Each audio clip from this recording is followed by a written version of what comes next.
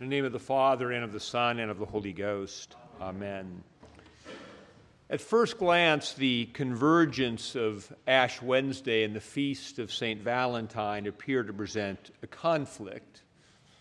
The one feast celebrates the beginning of the fast, the lamenting of our sins, and the embracing of the cross, while the other celebrates the joy of love.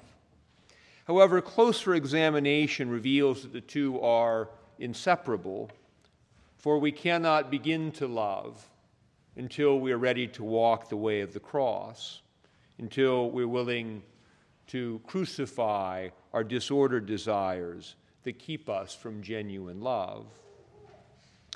As followers of Christ, we should beware of the counterfeit images of love that are rooted in sentimentality.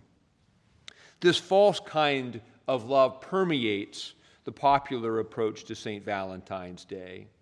Sentimentality is a form of sin. It substitutes warm feelings for loving actions.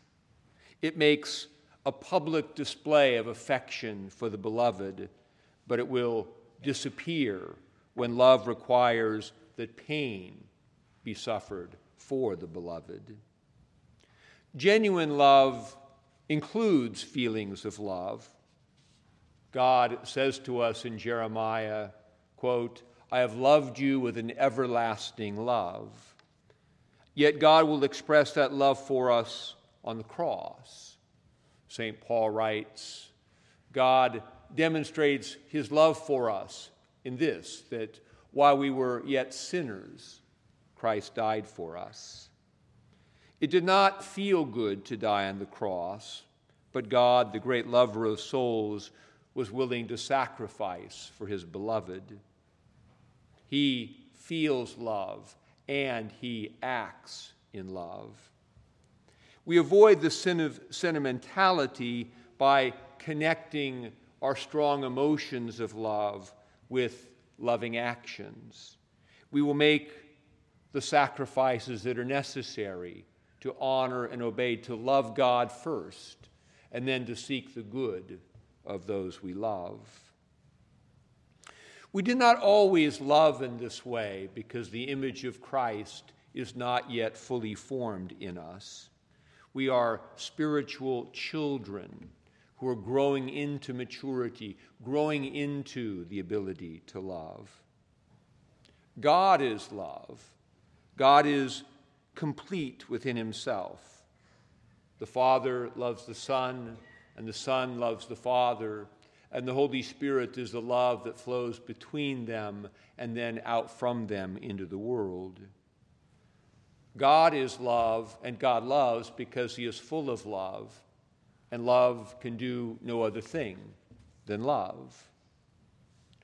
We are not yet full of love. The separation from God that is caused by sin leaves us empty rather than full. And we try to get others to fill our emptiness, and we often call this love. We come to another person as though we were ready to love, but we really need that other person to fill our emptiness. And this is where sentimentality breaks down. Love feels great until I touch your wound and you touch mine. And this reignites our pain and our fear, and suddenly it feels very different.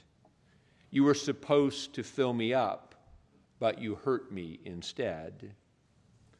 Then warm sentiment gives way to anger. Now my wound is your fault. And this is how the beloved becomes the scapegoat, how the one we loved becomes the one we will now blame for our misery. We cannot begin to love another until we are reconnected with God, who is the source of love. We can only give to another what we possess, and if we do not possess the love of God, which is given us through the gift of the Spirit, we cannot love another. Thus, our growth in love requires Lent, requires that we fast and pray, that we turn away from the created things that we use to fill our emptiness and turn to God and ask Him to fill us with Himself, with love. To grow in love requires that we stop blaming other people and the circumstances of our lives for our discontentment. Love requires that we own our own emptiness and bring that to Christ. No other person can do that for us, and no other person can fill that emptiness for us. We cannot forgive and let go of the past merely because we should, or even because God tells us to.